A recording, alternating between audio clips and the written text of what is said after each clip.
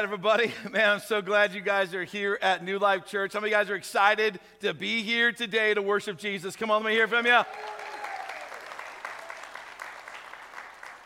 All right. Well, that's awesome.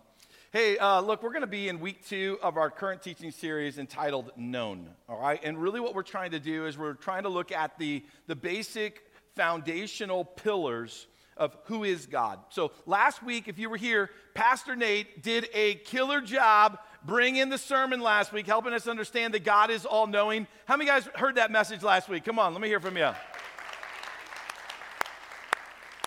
Yeah, I was here as well, and man, what an encouraging message that was, and a powerful day at all of our campuses of God moving on the heart. So we learned last week that God is all-knowing, and this week we're going to be looking at the character quality, the trait of God, that He is all-present. Come on, someone say all-present.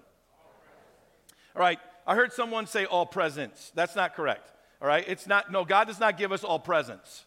All right? God doesn't show up at Christmas. He's not that guy, all right? All right? He is all present, meaning He's everywhere at all time. Okay? He's all knowing, but He's also everywhere at all time. And that might just kind of like, boom, blow your mind, like it blows my mind. Okay? Anybody's mind blown with the idea that God could be everywhere at all time? My mind is blown with that. Okay? But that's what we're going to go to. I hope to help you understand the incredible benefit to your life worshiping and serving a God that is everywhere at all time. Recently, I was with one of our Kingdom Builder partners in the country of Morocco. Anybody ever been to Morocco? All right, not many hands. Okay, I didn't think so. But it's a Islamic ranch state, right? And it's very oppressive to Christianity. And we happen to have missionaries there that we support through Kingdom Builders. How cool is that, right? Like undercover. I mean, that's pretty exciting. However, they are constantly followed. Their phones are constantly tapped. Their emails are constantly being read. People are watching them. Their neighbors are being employed to watch them, right? And it's not bad for people to be watching you. I mean, even in Christianity here in America, we constantly say that, look, someone's watching you, so someone's observing your Christianity at work. It's okay. But they're watching to try to find them to screw up so they can, kick them out of the country.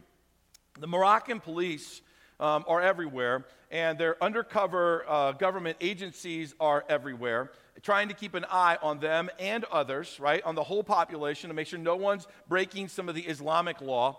I was exposed to this as well, stopped at checkpoints, asked for my papers, drilled with questions on who I am and what I'm doing. So I know that this is authentic and it's real, but it's not just that they have the police and the government officials.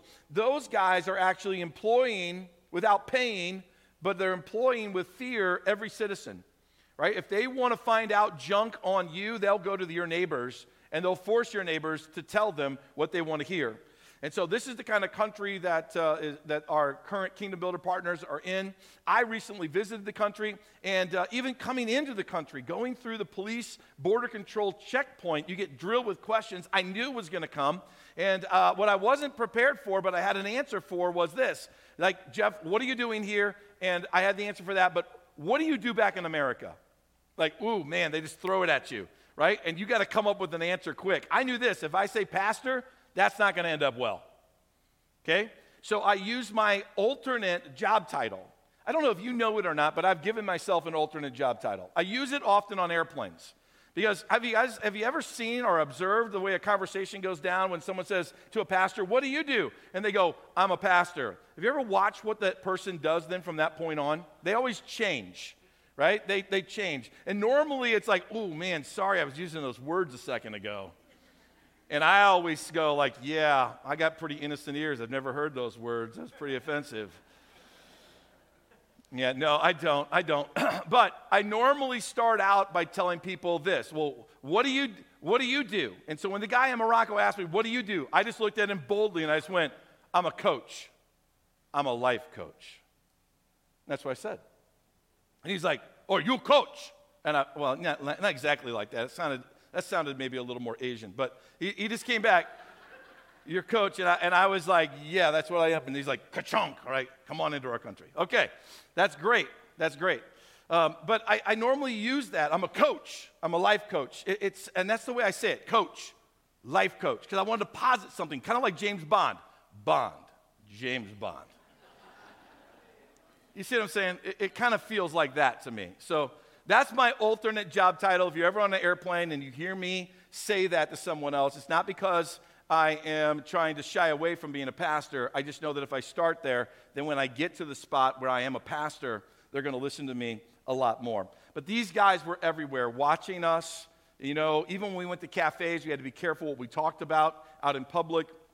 Normally, our Kingdom Builder partner would say when we were in public, he would go, look, we're going to talk about the things that I talk about in public.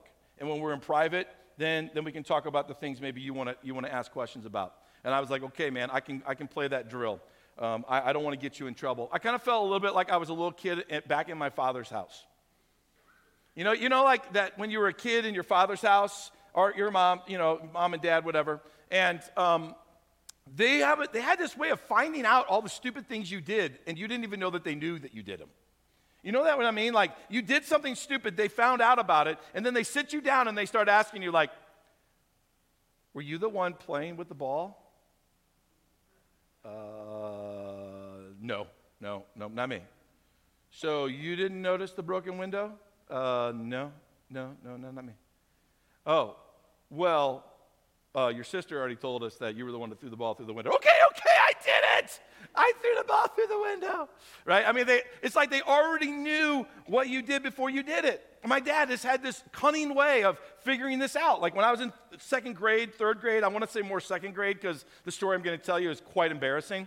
But I was downstairs in the basement, I'm playing with my action figures, and I had this like motorhome that was huge, and it rolled, and the top, like folded up, and you could get the action figures in there. And, like a little boy, like I'm just playing all the way up to the point where you got to pee. But you, as a boy, you just play right through that one, right? And then you're kind of fidgeting, and you do all these weird leg things, and you're still playing with the toys, but yet you're kind of walking around like this. And I've seen it in my grandkids, and I'll look at them, and I'll be like, Bear, do you got to pee? Yeah. I go, then go, right? Like, but you can't let go of the toy. You can't stop playing. Like, that's all you can see. And as a little boy at second grade, that's all I could see as well. And I was like, these action figures live in this motorhome that has a little bathroom. They pee in the bathroom. I might as well. Flip open the top, pull down the shorts, whiz in the toy. I didn't have enough time to go to the bathroom. I got to play.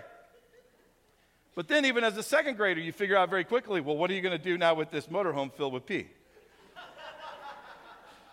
And so I rolled that into the bathroom and dumped what was left into the toilet and went back and played. And I wondered to myself, like, how did my dad find out about this when I didn't tell him? Was it the trail of pee that was left? Was it the smell of pee coming out of my toy? You know what I'm saying? Like, as an adult now, I've figured out some of the secrets. But one man can only be at one place at a time. I mean, that's just the truth. Even when man works as a team, like in Morocco, or his parents work as a team, you still miss things. Things still get stolen from stores that have incredible security systems because the thieves find out where the blind spots are, right? So even when you work as a team, things still happen. But see, God's radically different than all of this.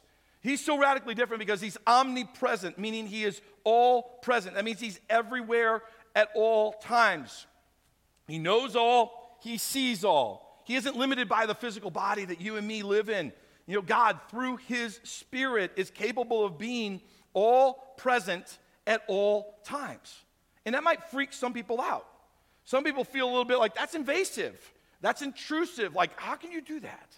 You created me, and now you invade my space 24/7, 365? Like, what's up with that? That's not fair. But I'm here to tell you today that it is an amazing quality of God to be everywhere at all time, and that benefits you as the follower of Jesus Christ in a powerful way. And it definitely benefits you who are far from God, searching today, wondering, should I follow Jesus Christ as my Lord and my leader? And I hope to leave you today with the awe-inspiring quality of God, that He is all present, and how that actually benefits you. So we're going to go to our key passage. It's found in Psalms 139. If you've got your smartphone and you're on our YouVersion app, then you can follow along at one of the events. Otherwise, you can follow along on the screens, but we're going to be looking at verses 7 through 12. I can never escape from your spirit, I can never get away from your presence. If I go up to heaven, you're there. If I go down to the grave, you're there. If I ride the wings of the morning, if I dwell by the farthest oceans, even there your hand will guide me and your strength will support me. I could ask the darkness to hide me and the light around me to become night, but even in darkness I cannot hide from you. To you the night shines as bright as day. Darkness and light are the same to you. Now, from that passage, one of the key things that you should have taken away as your number one benefit of God being all present, and that's this, that you can never escape from the presence of God. How many of you guys have wanted to escape from something at some point in your life? Of course, everybody in this room has. I mean, recently my wife has been sending me these nice little subtle messages. I get an email about a cruise ship sale that's going on. I got a text message the other day about an all-inclusive resort in Cancun sale that's going on. I know what she's sending me. She's got this thing inside of her. She's like, it's time to escape for a few days. And we've all felt this at one point or another. You know, through this pandemic, there's been moments when you've wanted to escape. There's been maybe in your life embarrassing moments where you wanted to escape. Let me take you back to third grade again. Third grade. Right, in a class, and I'm sitting there with my legs crossed, and one of my legs is going to sleep. And in third grade, as a little boy in third grade, when one of your legs starts going to sleep and you get that numb, tingly kind of feeling, it's kind of cool. All right, not as an adult. I don't like it anymore. So it was getting numb, and it's like numb, and it's all the way up into my hip, and it's all the way down into my foot, and I'm not watching the clock, because normally it's going to take a few minutes for blood to start flowing in that, but all of a sudden the teacher's like, it's time, class is over, let's get going. I go to stand up, right? And I take my first step on this leg that is completely numb, and it just gives out, and I just fall into the lap of the meanest girl in our entire class. Of which she goes, boy, you better get off of me, like that. And now everyone's watching, right? And she's like, and I'm just trying to like walk like this, right? Dragging my leg, and I just want to escape. I just want to go home. Get me out of there.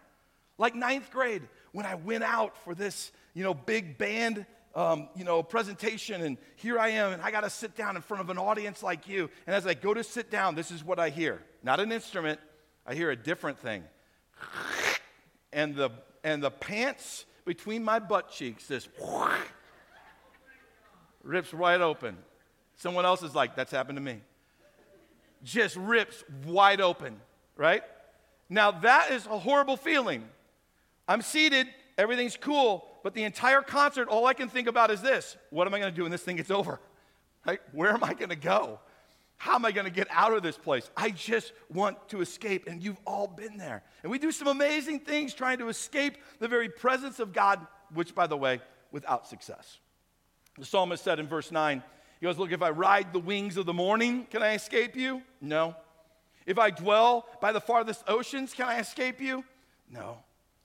We as humans, we try to do all kinds of things to, adventure-wise, to accentuate our adrenaline, to try to get us to a point where we can just escape away from this world and escape from God's presence. Maybe some of you give yourself to work, or you give yourself maybe to online shopping, or you give yourself to the gym to try to escape spending time with the presence of God. Or we binge watch Netflix and Hulu and Amazon Prime, right? Trying to avoid the very presence of God, trying to detach from this world that we've been in, right? We even try to hide our face in our cell phone for hours on end, with social media app after social media app, all of it trying to disconnect and avoid the very presence of God in this world in which we live in. But we can't live there forever, and eventually we have to come up for air. We have to pause. And when we pause, or when we get tired of this pursuit of just that adrenaline or that gym or that social media app or whatever, when we get tired of that and we have to come to an end, it's amazing how many times when that happens, all of a sudden we come face to face with God. And we've heard the statement say, well, God chases people. And I want you to know today, I don't think God chases people. Because God says he's everywhere at all time. Why would he have to chase you? Here's the reality, wherever you're running, he's there. That's why when you come alive and you all of a sudden spiritually wake up and you go like, God, I need you, it was as if he was chasing you, but you just can't get away from him. So everywhere you run, when you stop running spiritually, boom, there God is in the middle of life. That's what happened to the prophet Jonah. Jonah was given this assignment to go to Nineveh and share the good news. He didn't think the Ninevites deserved it. He thought they were a wicked people that didn't deserve the grace of God. So he decides to go down to the nearest port, buys a ticket, hops on a ship, and is going to sail to the farthest country he knows possible. In the middle of that journey, a great storm comes up in the middle of the Mediterranean Sea, and the sailors on the boat, somewhat suspicious of what's going on, think to themselves, somebody on this boat has sinned, and they believe it was Jonah, so they throw Jonah overboard, right? How would you like that? Jonah's like, I got a first-class ticket. Woo! There you go. Doesn't matter. Now he's in the water, storm stops, giant fish swallows him, takes him down into the depths of the ocean in the belly of the fish. And at that moment, he discovers he still can't get away from God. Jonah chapter 2. Then Jonah prayed to the Lord, his God, from inside the fish. He said, I cried out to the Lord in my great trouble, and what? He answered me. I called to you from the land of the dead, and Lord, what? You heard me. Didn't matter. There's nothing he could do to get away from God. And that's the good news for you. There's nothing that you can do to escape the power and the presence of God. You can climb to the highest mountain you want to. Guess what you're going to find? God. You could travel to the most hostile country, hostile to Christianity, hostile to Americans. You could come face to face with your worst enemy. And guess what you'll find? God is still there. You could be the first person to ever move to Mars and call Mars home, and guess what you're going to find? You thought you were the first person? Nope, God's there. You could build a spaceship and travel to the closest, nearest galaxy, Alpha Centauri, 4-point-some light years away, and guess what you're going to find? God. There's nothing you can do to escape God. That's the good news. But there's more to this, right? No matter what you're going through, no matter what you're struggling with, God's there in the midst of it. You could be dealing with the greatest depression you've ever dealt with. Thinking that, where is God? God's right there with you. Right? You could be struggling with your faith, wrestling with a faith of believing that Jesus is who he said he was. And I want you to know that God is right there with you. You could be going through some of the most difficult medical challenges you or someone in your family has ever faced. I just want you to know, God is right there. He's not absent from the moment. You could be hungry to know more about God, which I hope that you are. And guess what God's going to do? He's going to reveal himself to you. He's everywhere at all times. You could have a strong desire to get closer to God. Now watch this. You could have a strong desire to get closer to God. These are words that we use. But if God is everywhere at all time, can you actually get closer to God? You can't technically get closer to God than you are right now. God is right here. He's living inside of many of your hearts right now. What can happen when we say, God, I want to get closer to you? Here's what God does. He manifests his presence more for you to experience how close he's always been. That's good news. That's really good news. So you can't escape God's presence no matter what you do. And that means that darkness can't hide you from God either. And I'm not talking about the darkness that you would find at the depths of the ocean or the darkness you'll find in the finale of the grave. I'm talking about the darkness that comes from our sin. All right? The darkness of your sin cannot hide you from the power and the presence of God. But our sin does want us to hide from God. Our sin, when we sin, there's something inside of us that goes, man, I got to hide from God. As if God never saw me sin. Did God see me sin? Of course God saw me sin. But what is it? It's the shame and the guilt that starts building up inside of each of us from our sin that causes us to want to run and hide. It's the same thing you saw in Adam and Eve. God puts Adam and Eve in the garden. It's perfect. They have everything they need to sustain life. God puts 2 trees in the garden. One is the tree of life. You can eat from that. One is the tree of knowledge of good and evil. God says, do not eat from that. What is it that Adam and Eve do? They eat from the tree of the knowledge of good and evil, and everything starts to unravel into darkness. And for the very first time in Adam and Eve's life, they want to hide from God. Genesis chapter 3. When the cool evening breezes were blowing, the man and his wife heard the Lord God walking about in the garden. So they hid from the Lord God among the trees. Then the Lord called to the man, where are you? He replied, I heard you walking in the garden, so I hid. I was afraid because I was naked. Who told you that you were naked? The Lord God asked. Have you eaten from the tree whose fruit I commanded you not to eat? And the man replied, well, it wasn't my fault. It was the woman you gave me. It's all her fault. She's the one that gave me the fruit. And I ate it. Then the Lord asked the woman, what have you done? Well, it's not my fault. The servant deceived me, she replied. That's why I ate it. I mean, just look at this. God's asking these questions. Some people perceive God asking these questions like, did you eat the fruit? Where have you been? Like, why are you hiding? You know, it's as if God doesn't know. I want you to know today, God already knew the answers to these questions. God was asking them so they could have an opportunity to confess.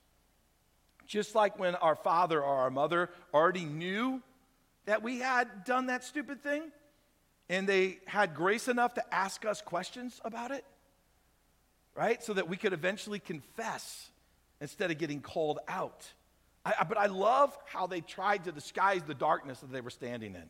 I love how they tried to. Like, Adam first starts out, well, I was afraid. Like, well, why are you hiding? He doesn't really address why he's hiding because he's sinned. He goes immediately to an emotion like, I'm going to distract you, God. I was hiding because I was afraid, hoping that maybe God would start dealing with, well, why are you afraid? Let me help you. I want to comfort you. But no, God's much wiser than that. Why? Because God already knew, because he was there when it all went down. What does Adam do? He blames Eve. And what does Eve do? She blames the serpent, trying to disguise the darkness of their sin. Even when you and me try to disguise the darkness of our sin, guess what we find? Just like with Adam and Eve, who was still in the garden? God. Who's still there next to you? God. Whose spirit is still living inside of you? God. God is still there. He's right there with you. Now, look, it might be very, very embarrassing to entertain the idea that God already knows about your sin, that God saw your sin. And I know it's a crazy thought to think about the fact that God watched you sin. Yeah, the most recent sin, he saw it. And that's a crazy, crazy thought, but even the psalmist knew this, because in our key passage of 139, verses 11 and 12, it says, I could ask the darkness to hide me and the light around me to become night, but even in darkness, I can't hide from you. Here's the good news. Even though God was right there, and he actually saw your most recent sin, or he saw the most horrific sin that you can think of in your life that maybe no one else knows about, here's the good news about God. He still loves you. There's nowhere you can go to get away from his love. You can't run far enough. You can't build a big enough spaceship. You can't hide in the deepest cave. Right? You can't move to another continent. You can't change your name. There's nothing you can do. God saw it, and God still loves you. Now, here's the good news about that. That means that the omnipresence of God makes repentance a whole lot easier. Because repentance now is just this. God, I know you saw this in my life. You already know it. So I'm just confessing of it. And I'm repenting of it because you already know it. What if repentance wasn't that? What if repentance was, you having to come to me and ask me, hey, Pastor Jeff, do you know, is this a good day for God? Like, is he having a good day? Does he have a good, is his schedule pretty open? Is everything going good? Because I got some really bad news to tell him. Well, I think this is a good moment. So you walk into the presence of God and very sheepishly you're like, God, I'm sorry, I sinned. And he's like, what, again? I can't believe this. No, because God is all-knowing, he already knows. That means he's built half of the bridge, the most important half of the bridge of repentance for you and me. Because we serve an all-knowing God, now all we have to do is say, God, I know that you know. It's like God walks around in this universe with the most impressive set of night vision goggles ever created by man. You know our soldiers, they have these night vision goggles, which, by the way, it just torques me that we left 16,000 pairs of those in Afghanistan, but that's for another story. We got these night vision goggles that we use, and it gives us the upper advantage on the battlefield. Can you imagine being one of our enemies, and here's the whole enemy group, and they're hiding behind these bushes and trees, and they just get picked off in the pitch black dark of night, one after another, just picked off. And they're like, how in the world are they doing that? Let's run. Let's get out of here. God doesn't need some super high, cool tool of technology to see you in your darkness. The Bible tells us it's from his purity, it's from his holiness that God has this attribute called light. John chapter 1, right? The light shines in the darkness, talking about the attribute of God. And the darkness can what? Never extinguish it. There's nothing you can do to extinguish the light of God. There's nothing you can do to run from God. There's nothing you can do. Like the light of Jesus Christ has invaded your darkness. So what are you going to do about it? It's already invaded your darkness. The love of Jesus Christ has invaded it. He's standing right there. He watched you and he's standing there. And what's he doing? He's waiting for you to say, I need you. I want you. Would you come and liberate me? And by the way, I want you to know this about God. God saw all of our sin, and what is God's heart for you? To bring you to heaven without fault and with incredible joy. One of my favorite verses of all times, right? One of my favorite. You're going to want to write this one down. It's found in the small book of Jude. It's one chapter long. It sits right before the last book of the Bible, Revelation. So it's one chapter. So it's verse 24, one of my favorite of all times. This is what it says about God. Now all glory to God, who's able to keep you from falling away into the darkness and will bring you with great joy into his glorious presence without a single fault. That's good. That is good. That's who our God is, guys. And because he's all present and he's all knowing, he already knows all the junk of your life. So why not confess to him? Why not repent to him so that he can do what is in his heart for you? So since God's everywhere and he sees everything, there's really no reason for you to be running from him. And the good news is really this, that no matter where you go, God is going to be right there with you. I want to end my message today in a very unique way. I want to tell you a little kid's story that was written in 1942. The little kid's story is entitled The Runaway Bunny. Now look, I got it, right? This is not deep, profound theology. But what I think you're going to find in this story, in light of an all-present God, is that you're going to find yourself and you're going to find this attribute of this all-present God and the benefit that it has for your life. This is God's heart for you. Listen to this story, The Runaway Bunny. Once there was a little bunny who wanted to run away.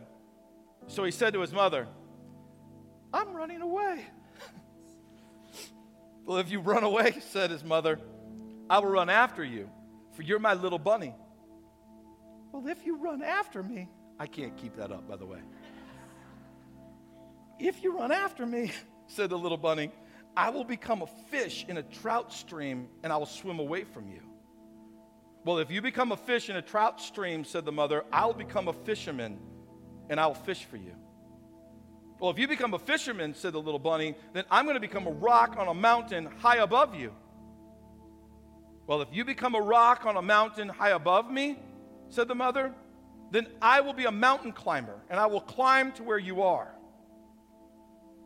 If you become a mountain climber, said the little bunny,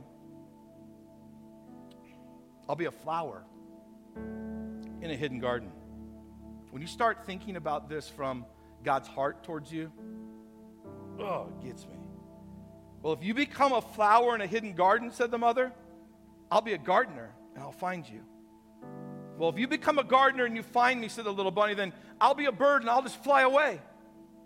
Well, if you become a bird and you fly away from me, said the mother, then I'll be a tree that you can come home to. If you become a tree, said the little bunny, I will become a little sailboat, then and I'll sail away from you. Well, if you become a sailboat and you sail away from me, said the mother, then I will become the wind and I'll blow you where I want you to go. Well, if you become the wind and you blow me, said the little bunny, then I'll become a little boy and I'll run into a house. Well, if you become a little boy and you run into a house, said the mother bunny, then I'll become your mother and I'll catch you in my arms and I'll hug you. Shucks, said the little bunny. I might as well stay where I am and be your little bunny. And so he did. A little bunny is you. It doesn't matter where you've ran.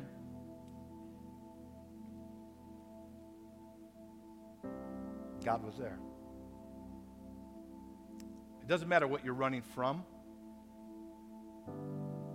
You're going to run into God. It doesn't matter what you're trying to hide. He already knows it.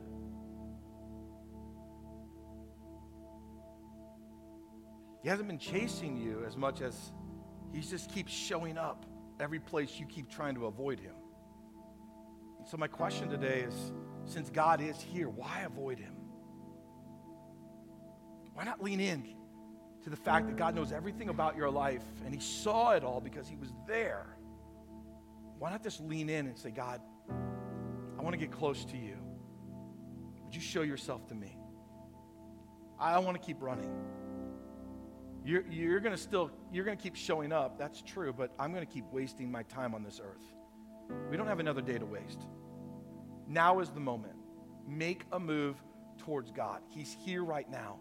God, would you become close to this church? Would you become close to these people? Would you manifest your presence in such a way today that your church would know you?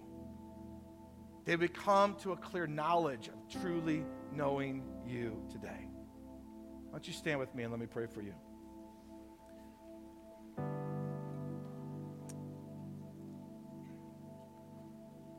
Lord, it can be intimidating for us to think about the fact that you already know everything about us, and because you're omnipresent, you were there. You saw it all.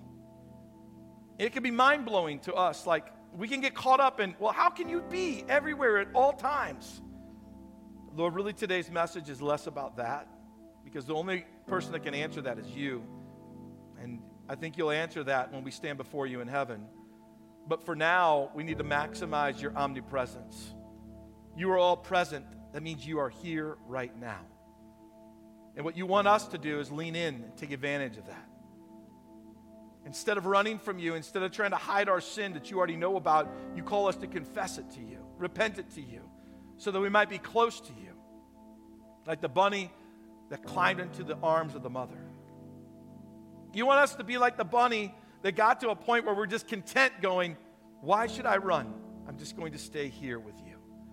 So Lord, would you unveil yourself to us today so that we might see just really how close you have been to us.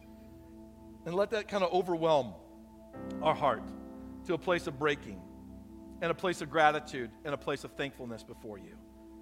In Jesus' name, amen.